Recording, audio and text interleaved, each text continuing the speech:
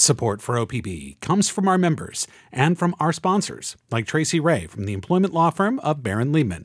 Tracy says that OPB sponsorship is a great way to support the community and connect with Barron Liebman's clients. From the Gert Boyle studio at OPB, this is Think Out Loud. I'm Dave Miller. Umatilla and Clackamas counties and the city of Salem will all be receiving federal money to make their roads safer. The nearly $3.7 million in grants are part of the Inflation Reduction Act's Safer Streets and Roads for All program. That all includes pedestrians, bicyclists, and drivers. Treven Upkes is a deputy chief of the Field Operations Division for the Salem Police Department. Joseph Marek is the traffic safety program manager for Clackamas County. They both join us now. Welcome to the show. Thanks for having us. Thank you. Joseph Marek, first, how many fatalities were there on Clackamas County roads last year? We've just tallied up the fatalities from 2023. We had 29 fatalities in 26 different crashes on all roads within the Clackamas County, so regardless of jurisdiction. How did that compare to recent years? We were down a couple fatalities from 2022, which is good. Our 3-year averages have been bouncing around between 29 and 32 since about 2016. So I think we're on a little bit of a downward trend right now. And Treven Upkes, what about Salem? What do recent numbers in Salem look like in terms of collisions and fatalities on Salem roads? I don't have the total collisions in the city, but for major crashes and fatalities, we're looking at about between 2021, 2022, and then this year, we're averaging right in that 13 to 15 for the fatal crashes, and then resulting in between 15 and or right around averaging about 15 fatalities within those crashes every year. So we're kind of holding steady with our average number of accidents. What are the most common reasons for collisions or fatalities in Salem? When we're looking at the fatalities, it's going to be vehicle versus pedestrian is 42% of our fatal crashes, and then it's followed by vehicle versus vehicle. So obviously, when you're having a vehicle that's going to strike a pedestrian, there's less likelihood of that person surviving, whereas modern vehicles have quite a few safety measures. So you're going to have to talk about some pretty high dynamics involved in that situation to cause those deaths when it's a vehicle versus vehicle. So that's why we're seeing such high pedestrian fatalities. What about things like speed or drugs or alcohol? Yeah, for contributing factors, we're seeing about 10% of our crashes are going to be intoxication related, and that seems to hold steady within those as well. Only 12%? Yeah. It's a little bit lower than I expected when I was looking at that. So when I'm looking at 2022 related incidents, we had 14 fatal collisions and 5 DUI related to those fatalities. And that number seems to kind of hold steady within those. Joseph Marek, what trends stand out to you in Clackamas County? Well, what we see is a lot of our crashes involve inexperienced drivers, so typically young drivers. We see about 36%. Roadway departure type crashes where people leave their intended lane of travel, about 34%. And then aggressive driving, those things of speeding, following too close, we see about 30%. Those are our really top 3 contributing factors, and those hold pretty steady over the years. And then you have other things like alcohol and drugs that are contributing factors, and those run for us about 20%. Pedestrian and bikes are about 16%. What do you hope to do, Joe Marek, in Clackamas County with the new federal money? Well, this new federal money is going to allow us to take a better approach at incorporating equity into our safety planning documents, along with incorporating what is called the safe system approach into our planning documents. And the safe system approach, it can be thought of as just a very holistic way of looking at safety, because we look at safe road users, safe vehicles, safe speeds, safe roads, post-crash care. And then what I love about the safe system approach is it's rooted around these fundamental principles that death and serious injury are unacceptable, that humans make mistakes, and that we're vulnerable, particularly in terms of the forces that may be upon us during a crash. Responsibility is shared, and safety is proactive, and safety is and the redundancy is critical. And so we're going to be able to incorporate this safe system approach into our planning documents, our safety plans, along with a real strong equity lens. So we make sure all of our citizens in the county are served well, and we can provide, the best opportunities for people to get home to their families every night safely.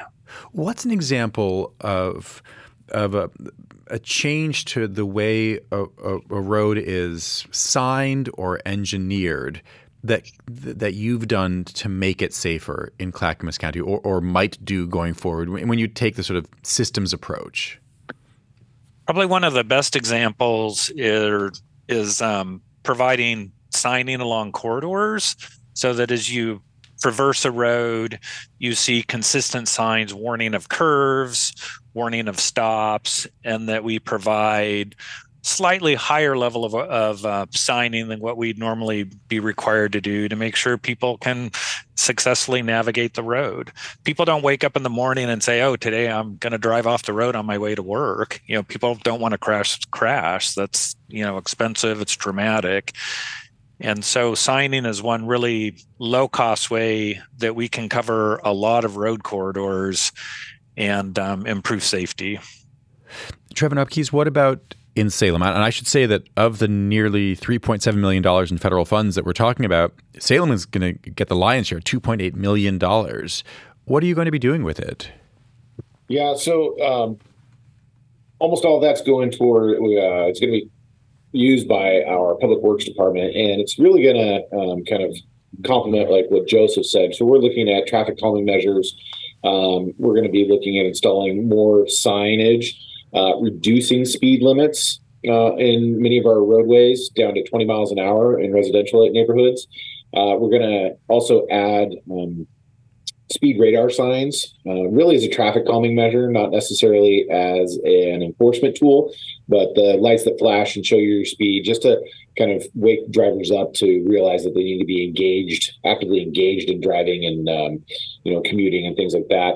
We're also going to work on a public education campaign, as well as doing some other structural changes to roadways, traffic calming and speed bumps, potentially pedestrian islands, things of that nature that we've identified. And the police department works closely with our public works department to identify locations that we feel need these types of things. So it's going to take that holistic approach once again, and also taking that equity lens to identify those areas that haven't been served or received dollars to do roadway improvements in recent times. One thing that you didn't really mention there is enforcement, is more people giving tickets, or say more red light cameras taking pictures of people leading to tickets. Do you have the resources now and the inclination now as a department to step up enforcement? Yeah, we're like many law enforcement agencies within the state, we're facing some staffing issues, but we maintain a traffic unit specifically for traffic enforcement and crash investigation of 6 officers and 1 sergeant, as well as we do have photo red light and speed on green. And we're going to continue those processes. We work closely with ODOT for grant funding for distracted driving campaigns, for intoxicated driver campaigns and speed campaigns. So we're going to continue with this same enforcement push, but as well as education, really making sure that sometimes drivers are just distracted, but not with intention, and we just need to remind people of where they're at, what's going on. But we will maintain our typical enforcement, because that's usually the best way to gain compliance, or often a way to gain compliance. So we'll continue with those things. And in our biannual report for our photo red light program that we have to submit to the legislature, we've seen over the life of that a 57% increase in number of vehicles in our city. So holding steady on these types of crashes while an enormous increase of roadway usage is actually kind of an interesting take on that and where we're at. Joe Marek, what about people on foot or on bikes or in wheelchairs, people in anything but cars? What are you doing specifically for them, for the most vulnerable human bodies? So for our vulnerable users, we're